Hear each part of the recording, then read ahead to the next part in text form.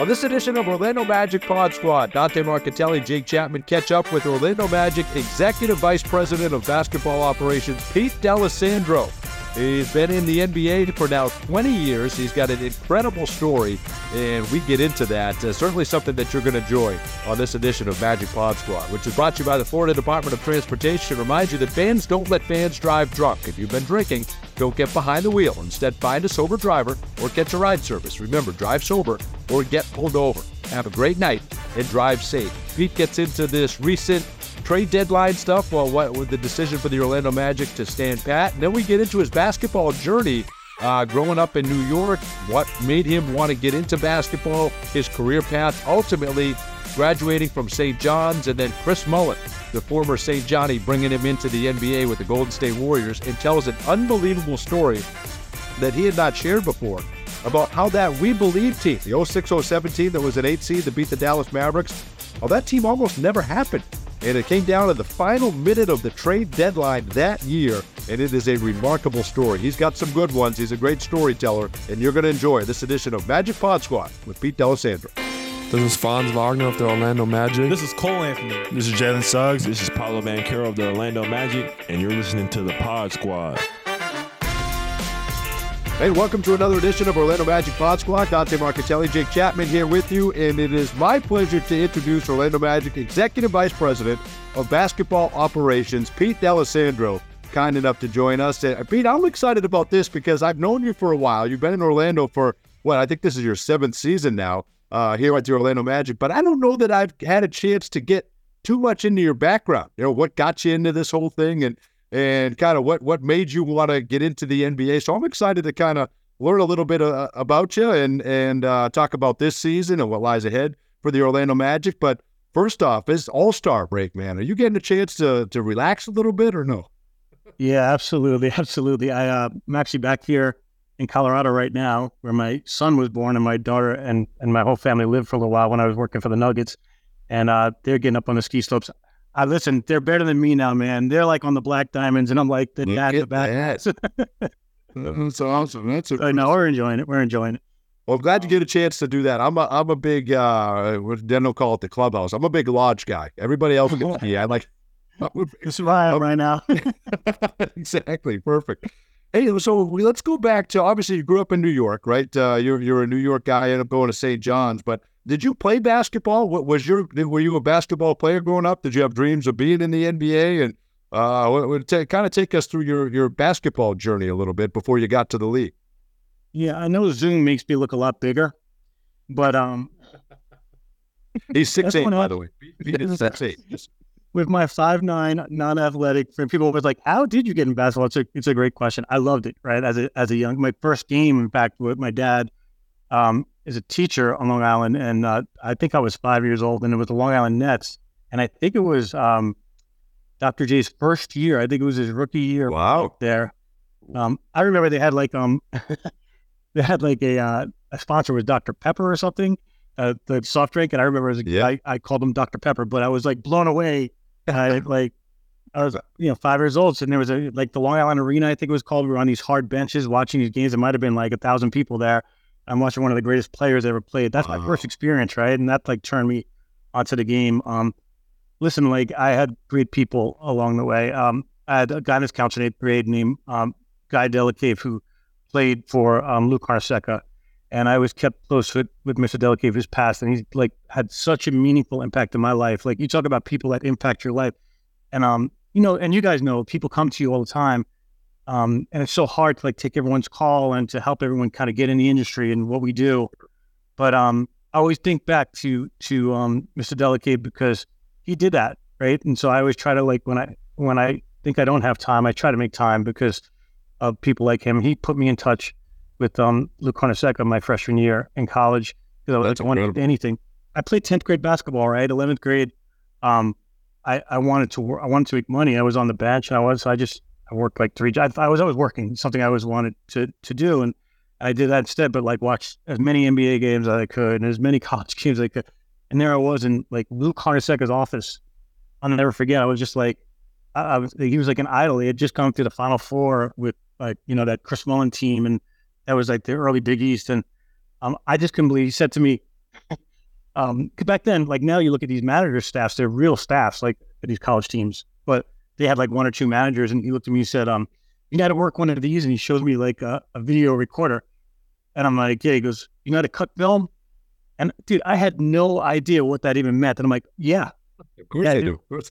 And he was like, because I got a guy who's a senior who's doing it now, and you could come in and learn under him, and you could be, look, it's got to be quiet because you're going to be friends with the players, but you're going to be in coaches' meetings, you're going to be breaking down film with this crew. And I'm like, yeah. It's like my first stop is I went to a local video store. I was like, how do I break it down? Literally, because there was no internet, right? That's awesome. How do I do this? How do I do this? And yeah, so we're like, it's really coaxial cables, really, like putting them together. And ultimately, I got an editing board, which was like this piece of plastic at the time. It was amazing. And so where we are now, when I see our video rooms and these staffs, I'm like, oh my God. But like my education came from, going to class, but really spending mornings with Lou Carnesecca, which to me, I just can't, I just feel so blessed. Think about that, right? Think about that, getting that opportunity, and then you would cross paths with Chris Mullin in your NBA career, which is absolutely fantastic. But what was your takeaway from Lou? Coach had he was like a really hard, like a lot of coaches, he was very hard on his guys, right? And I was one of his guys because we had a very small staff, right? And he had high expectations. But I'll tell you what, man, the man had your back no matter what. I had like I led the entire school in parking tickets. St. John's was a commuter school. That's impressive. That's something you and Jake have in common. That's Pete, you were doing statistical analysis back then. You had the parking tickets on an Excel spreadsheet. That's good stuff. That's right. You're so good. So I get called in, my car booted. I had no money. Like literally, I think my parents, God bless, I love my parents. They give us like what they had, right? It was like $20 a week for me and my sister. So we had, right? And it was everything. But like I didn't have money to pay the tickets. And I was the reason I had all the tickets because coach was always saying, be here at 7:30. Do that. I got to tell I was always running around for coach, bringing it. And so I go into the guy who ran was a former like New York City police sergeant or something. He ran the security. He was like a retired guy. He was a tough Irish guy from New York. And he called me in. I'm going to try not to use the words. He cussed me out like I never been cussed out. Who do you think you are? Just because you think you work for, because I said, I'm doing it for, I work for coach. I'm trying to, I don't care. I mean, he up and down. Like I'm in tears. Like, I'm like, how do I not cry? This guy's like tearing me up. He's like, you're not going to get your grades. I'm not releasing the boot. That's it. Leave until you come back here with the money. I'm like, the money? Free money. I had the money. Was I getting chicken nugget out? No chance. I'm not the guy. I'm just down in the dumps. I go into coach's office and break it down film. And coach's like, what's wrong with you? Something doesn't seem right. Now, I didn't want to tell him, right? Because I'm embarrassed. And secondly, I'm afraid he's going to curse me out too. So I'm like, so I finally tell him, and he goes, all right, go to your class. I come back later on, the boot's off. He gives me a special parking sticker, allows me to park anywhere on the whole campus, anytime. Nice. And he tells me, like, he kind of gives me this pep talk about appreciating my work and like how what your work ethic will bring you in life. And like, it was always that. It was really like turning it into a lesson for you. And listen, I don't think I've told that story ever, but so I think you have not to go away. But that's who coach is, right? Like he was one of those guys. He like was always. I was a hard driver, but he was molding young men. And even if you were just like a lowly manager, which we kind of were, like, right, you just run around getting coffee and breaking down film, but he treated you every bit as much like you were like one of his players. And to this day, I see him as just a wonderful human being.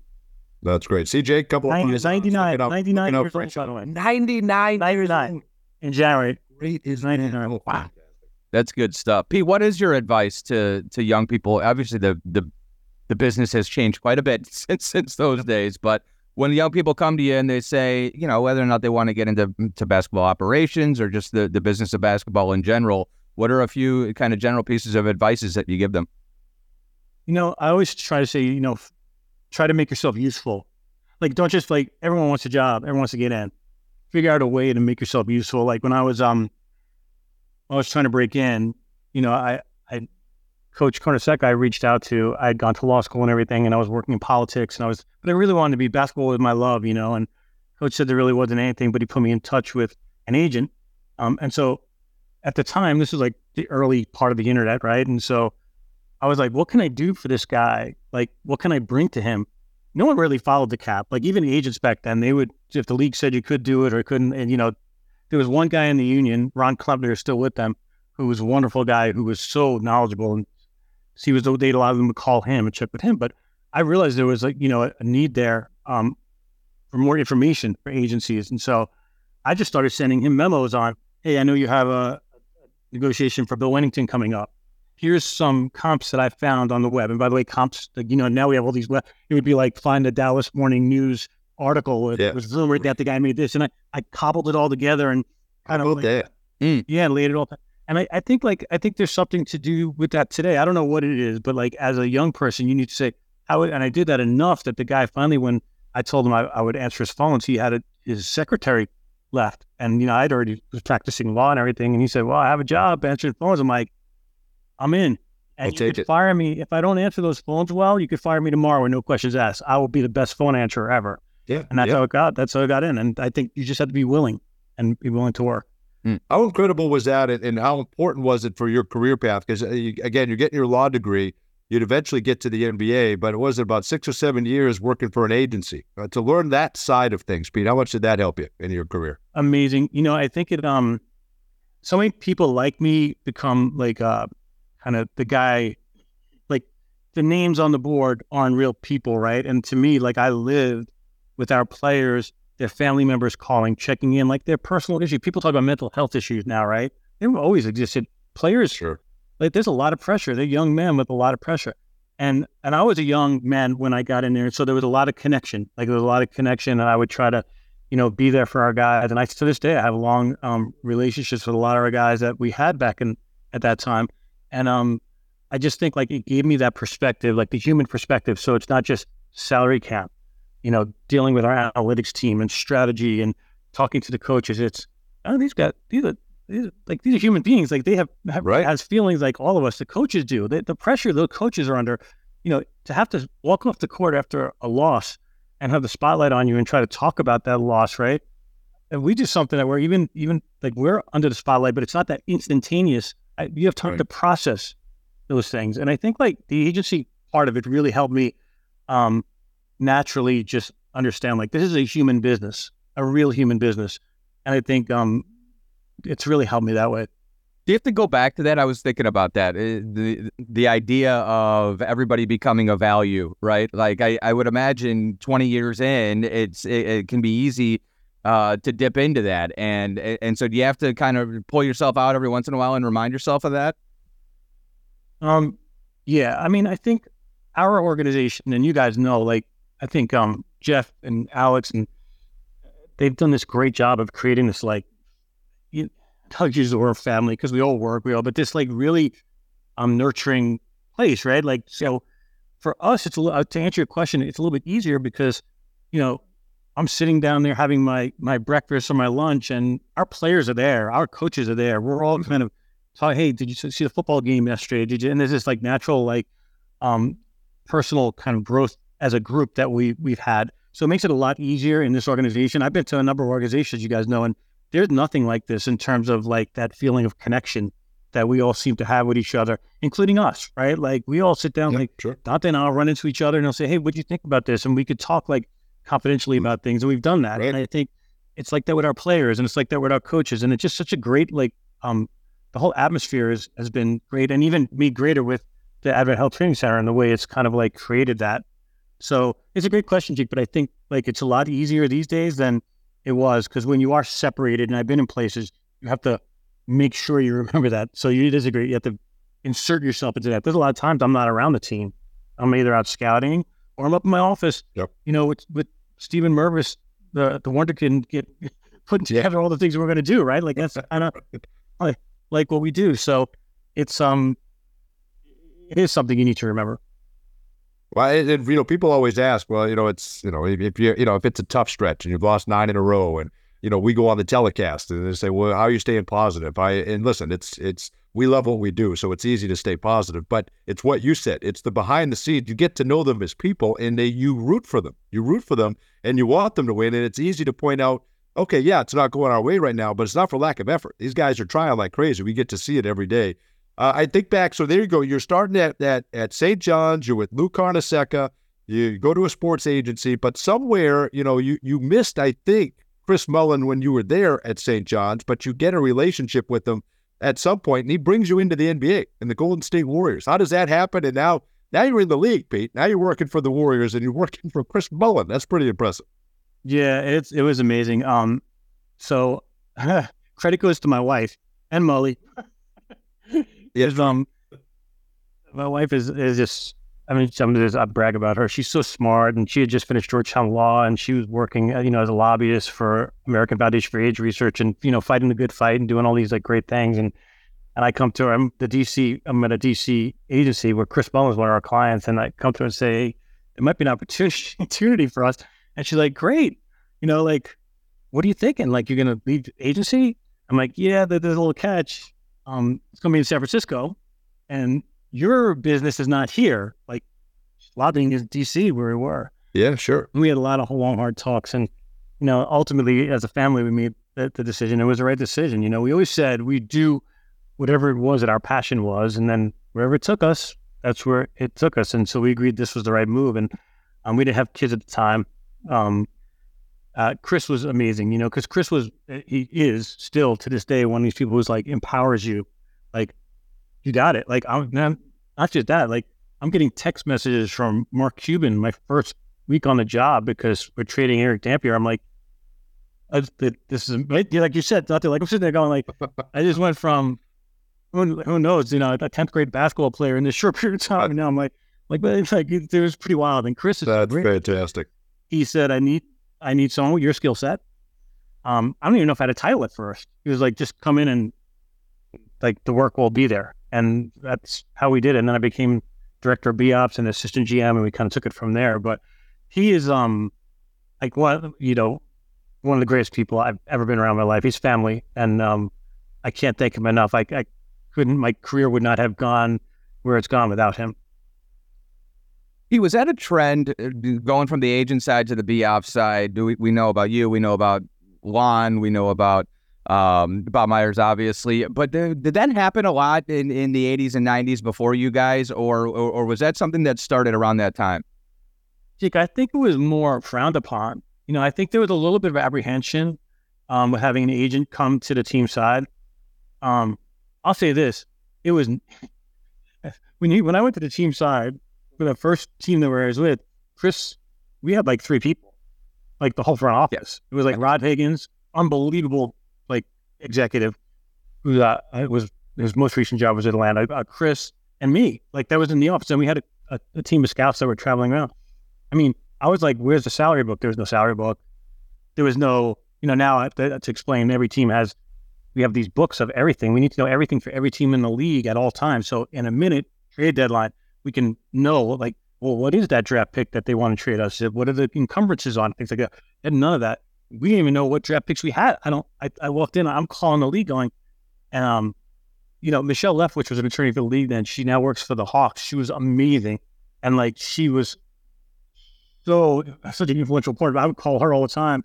And Andy, you had to call and ask her what your picks were. Think about that. Think about how much that is. Everything. Oh, it was crazy. Another executive from another team called me and said, "We're so glad this trade deadline we call you, and you guys know what you have." And it was like that. And I give credit to Chris because Chris walked in the office and was like, "Where is everything?" I'm like, "Well, let's go to work. Let's figure it out." And we put it together. And we had to put it together that We Believe team, which was you did. Oh my God, it was really fun. We hadn't been in the playoffs in like 11 years, and it was one of the most, it's an historic team. It's amazing. It was such a fun season, but it started with walking to the office with literally nothing and going, all right, let me call the league and see what we got here. And I was an agent, so I hadn't come, like if I were with another team, I would have walked in with my old salary book that I was my own lab. I was representing players at that time. So it wasn't like I didn't have it with me. So yeah, the league was really. That's it. That's remarkable. 2 things stand out to me about that, and then I want to get a couple things on Golden State before we move on to Sacramento and Denver and everything. But as far as that We Believe team, right? So that's 06-07. You're the 8 seed. You beat the number 1 seed Dallas Mavericks, and if I'm not mistaken, did you win 48 games the next year and miss the playoffs? Yes. That's unbelievable. I couldn't believe that. That would never happen ever again. Chris Mull and I were just talking about this literally like last week. He reminded me of that. I first goes, dude, remember we won 48 the next year and didn't make the playoffs, and then pretty much got shown the door. I'm like, what? It's unbelievable. This is crazy. But no, it was a 48-win team, and it was amazing. We were a better team the next year, and never made that had to have been an unbelievable run. I mean, the whole world was captivated because that Dallas team was incredible. But that was when League Pass started becoming a little more readily available. Mm-hmm. People were staying up to watch West Coast games. I know I was, certainly. And everybody was just enamored with that Warriors team. And then to put it to them in the playoffs like that must have been unbelievable. Well, and the Bay Area, like, just blew up. I mean, absolutely blew up. It was amazing. Like, and you knew it was coming because the basketball community there, it's much like Orlando. Orlando's got a incredible basketball community. And it just, I don't know if you remember how loud. People couldn't believe how loud that arena was. Awesome. Right. And I like went on every one of those. Yeah, I was like, oh, I'm going to be on the team playing for these. I went to every single game. Yeah, so good. It was a fun one. But yeah, the funny part about that is like we just had trade deadline, and not to segue into this a little bit. You talk about trade deadline, and like this year we didn't get anything done, but just to give a little like context, every team. You do 1,000 trades during trade deadline. Just sometimes you get one done, and sometimes you get none done. Sometimes you get, like a few years ago, you get 3 or 4 done. Like never know what you're going to get. But I think like that We Believe team almost like epitomizes like what the trade deadline looks like, because we hadn't been in the playoffs in like 10 years. Chris was 1 year on the job, and we get to the trade. Like Chris had been working a deal with New Orleans to try to get Baron Davis. Like we're talking a recent All-Star guy wanted out. We got word that he wanted to be. He was a California kid, right? So like, he was from LA and wanted to be with us. We're like, we can get Baron Davis. So like this is literally in our second season. We're like 10 years without anyone. We had a young team. We had like Jay Rich. We had really good young players, but they weren't ready yet. But there was a problem. So as we're working the deal, there's a problem. He's a max contract. And by the way, at that time, I think a max was like $13 million, which is almost an average player's salary. Think about that, right? And so we're all stressed out because we're being told, like, by our finance, whatever, like, hey, to take Baron Davis's contract, you're going to have to move off money in the future because it's multiple years on this, and we can't be a tax team. We haven't been in the playoffs in 10 years, right? Fair enough. So, like, you can imagine the front office, we're like, we are with the whole league. How do we, Eduardo Nahara, good player, by the way. So it's not like we're sending out a bad contract. Yeah. I mean, Sure. Really good player. And there were a couple of teams interested, and Mully's working the phone, and I'm trying to work the phones, and Rod's working the phones. And at the end of the day, it seems like there's only one real team there, potentially Denver. But we cannot get the Baron Davis deal done without moving Nahara as a separate deal. So we get to the deadline after combing the entire league, and we're like 10 minutes before the deadline. It's silent. There is nothing. Right now, this is the point where every team at every deadline has their boards lined up. You're waiting for like the dominoes to fall, right? And so like maybe something will happen and Denver doesn't work out with the deal they want. So we're all kind of like sitting back just waiting inside. I'll never forget, like our head coach comes walking in, and this was his first year coaching the NBA. I think it was his first or second, his first year. He walks in and we had this office suite and we're all sitting on the couch, literally like twiddling our thumbs. Like there's nothing else we can do. It's silent. And he's like, nothing? I'm like, got nothing, coach. And he walks out. So we're like, and we're just like bummed. So the ball's in Denver's hands. I get a call from the New Orleans GM. He called me, and I'm like, we're waiting. I got to be honest, we're waiting. You don't try to tell them exactly what you're waiting on because everyone's like hiding the ball. We're getting close up now. I'm like, honestly, like we're waiting on another team. And he's like, what team? I said, it's Denver. And he's like, 5 minutes to go now before deadline. I go, dude, I don't think I'll call you if it's going to happen. He's like, no, just put me on hold. So really, obviously, whatever he had going on isn't there. And Baron's like sitting, waiting. Yeah, wait. So I put him on hold in the suite. I'm like, I want to stay on hold. He's like, why? Okay, cool. So I'm going to say there's like maybe less than 2 minutes to go before deadline. Now, we would sync our watches up with the league office back then. It's like before deadline, because right now everything's on the phone, right? But then it was right. Sync. I'm like, dude, you got like 1:45 to go, and Mully's phone rings, and I think it was Kiki, it was someone from Denver. They're gonna do the deal. He's like, "You're gonna do the deal?" Yeah. But now the way trades work is to get a deal done, you have to call the league office with all parties on the phone, and the deal has to be, one person announces the deal to the league, and it has to be blessed by the league that this deal would work. It would, in fact, work. So they're crunching their numbers as they do it. Yeah. You got to get it all in before this. Oh my! You got a minute and 45 to do all that. Some at less than, it might even been like, it was so, I'm like, Rod, get on the other phone. I got New Orleans on this phone. She couldn't, they were on the phone. Call Michelle. I'm going to call Andy. And then we're running like, it's insane. Like literally, because it's this big office suite. There's 3 offices with like a main office. And we're like, the doors are open with, and all of a sudden into the suite walks our coach. And the look on his face, because he hadn't seen it before. He's like, I'm screaming, you got him, I got him. We're going back and forth. What's happening? I'm going. And literally, I get mine got in second. So you got the Naharo in on one phone. I have the New Orleans GM on the other phone, and I get in with another person from the league office. And she tells me, you made it with about 10 seconds. It's just fair. Like literally, that's how close it was. Or the We Believe team doesn't even happen. Like that's how that thing happened. Remarkable. What an incredible. That's the true deadline. That's the true deadline. And that's not, that happens every year, something like that, right? Or, I mean, that's not. Every team, there's always a team that has something happens last minute, Jake, always. And they should just tell you guys it's on Friday. And then now, or they should make it Friday, just give you an extra 24 hours without you even know it, because that just sounds, I don't know, that just sounds stressful, maybe even, but as we know, deadlines make deals, right? Deadlines make deals. Oh, it was amazing. Like, it was really an amazing, so I don't know. It was like, that was, of all my trade deadlines, that's the one where I might have lost like years of my life. Like literally. Yes. Great story. That's awesome. You would go from Golden State, you have all that success, right, with the We Believe team and all that, and you're able to become, right, realize what I imagine would be the dream at that point, to become a general manager of your own, running the Sacramento Kings. I mean, how surreal was that? And you had some personalities on that team. There's no question about it. But, oh, boy. What's your takeaway from your time running the Sacramento Kings? Listen, so like unbelievable opportunity. And I just, every step of the way, I'm so appreciative for everything and for everything I had. And even like with Denver to work with Josh Kroenke and Masai, like I've had such great people. I really have. I feel like this path has just kind of unfolded in front of me, and I feel so lucky. And then I go to a town like Sacramento, which, by the way, like you talk about another great set of fans, like the Sacramento fans are unreal. And just stay like, I just love going back there and just, and being around that group of just great people. I've been to some of the best basketball communities. I really have. And so I have to say, but to me, Sacramento, it's all about like these little stories, right? Like I have a Shaq story from Sacramento. I don't know if you guys remember, Shaq was a minority owner. Oh, that's right. That's right. You got a piece of it. Like, I'm like, this is what I'm saying. Like I know Shaq. Come on, man. That Sacramento was working alone. Right. Right. Like, right.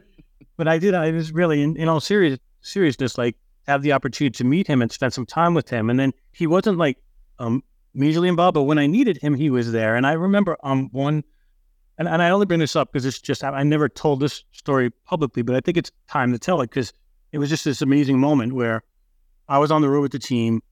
I wanted to talk to some players. Shaq was in town. I said, Shaq, can you come join me? They could be really helpful. And so we get to this restaurant. They put us kind of like in the really quiet corner because, you know, like everyone would notice me, you know. I mean, it's Shaq. They notice. He walks in the building. So he did the right thing. They put us in like this really quiet corner where maybe we're not going to be seen. It's a little early for lunch. And player's not there yet. Shaq and I are just sort of like kind of catching up on like messaging and what we want to talk about. And this woman kind of must have seen him through like the corner or whatever. And she kind of really apprehensively sort of approaches him. And she just says, you know, like, hey, Shaq, I'm sorry to bother you. Very polite. I'm sorry to bother you. Is there any way I can ask you to just sign something for my son? She had like a young son. So Shaq being Shaq, and you guys know him, it's never just like, let me just sign Shaq and say goodbye. He's like, oh, what's your son's name? And the woman tells him, and he writes this nice little personal note and gives it to her. And you see her start to like well up with tears a little bit. And now it's just really the three of us. The restaurant's kind of around the corner, and it's like this quiet little moment. And she goes, thank you so much. Kind of like walks out, like, so as she's getting towards the main area of the restaurant, he goes, ma'am. And he called her back. And I'm like, no one's called her back. And it's like, so Shaq, it's so impressive. He's like, is everything okay? I just to ask that question, right? Yeah, right. He like hesitates, and she finally like opens up and she talks about how she's just diagnosed with this terminal illness, and she's given a certain amount of time to live. And I mean, really heartbreaking, right? And she has a son, and she's trying to collect mementos for him and give him something. And this is like just such a special moment, right? I'm like tongue tied, like I'm like, I got my throat. I'm just like, oh my God, like what? And then I'm thinking like, how does Shaq respond? Like, right. This woman, like, she's opened up to him. This guy, like, as calmly, I'd say elegantly, with this warmth, stands up. He hulks over her, engulfs her in his hug. Literally, like, I've never seen a person hug a stranger like this before. Yeah, like, right. And like, is like kind of rocking her, and just says, "I'm not going to do this justice because I'm going to try to." It was something like, and he, Shaq, when he gets that low voice, and no person could ever tell you how long you're going to live.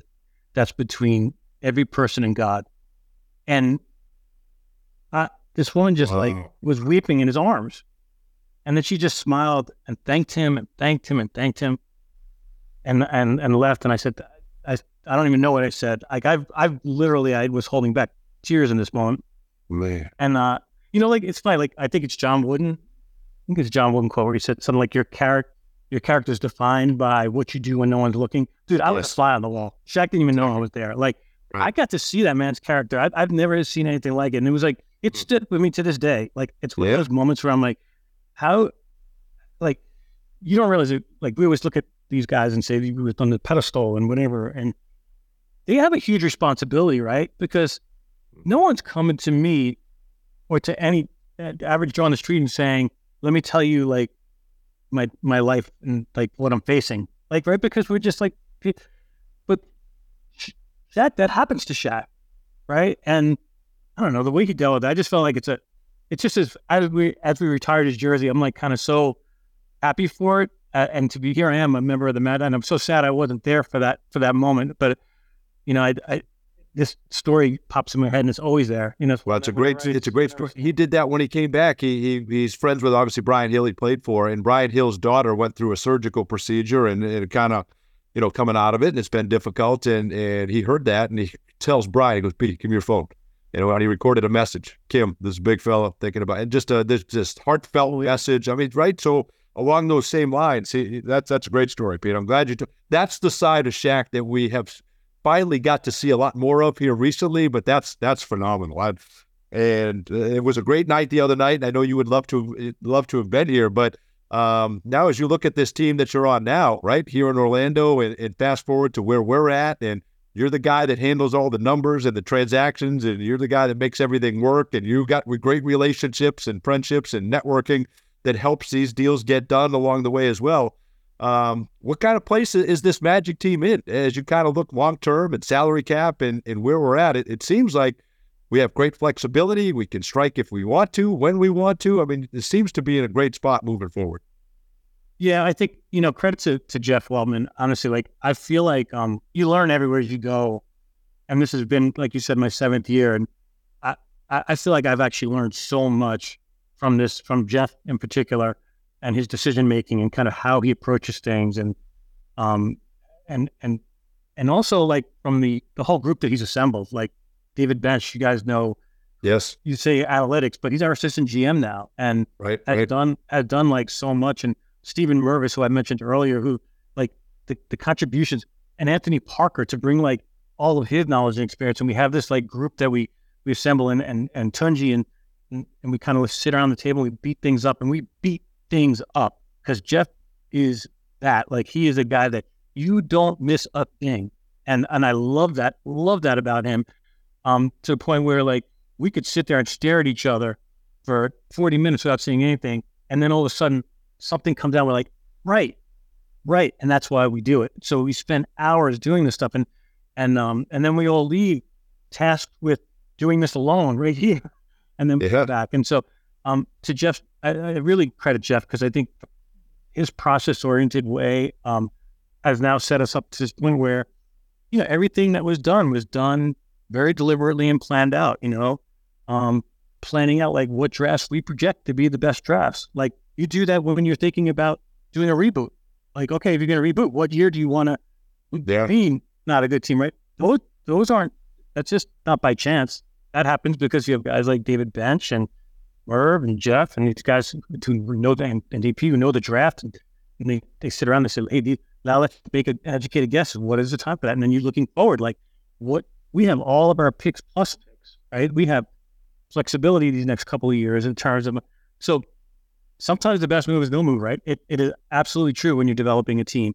And sometimes it's to make a move. And I think the great position that we're in is we can do either. And I know whatever the decision is, it's going to be the right decision and thought out correctly. And that's because, that's what Jeff demands of us. And he's leading this thing. And I just feel great about being with a group like this. It's like you talk about a team. I know we talk about the locker room all the time, and it's almost like a locker room with that, right? Like we talk about, and guys, like to talk about like the personal stuff too.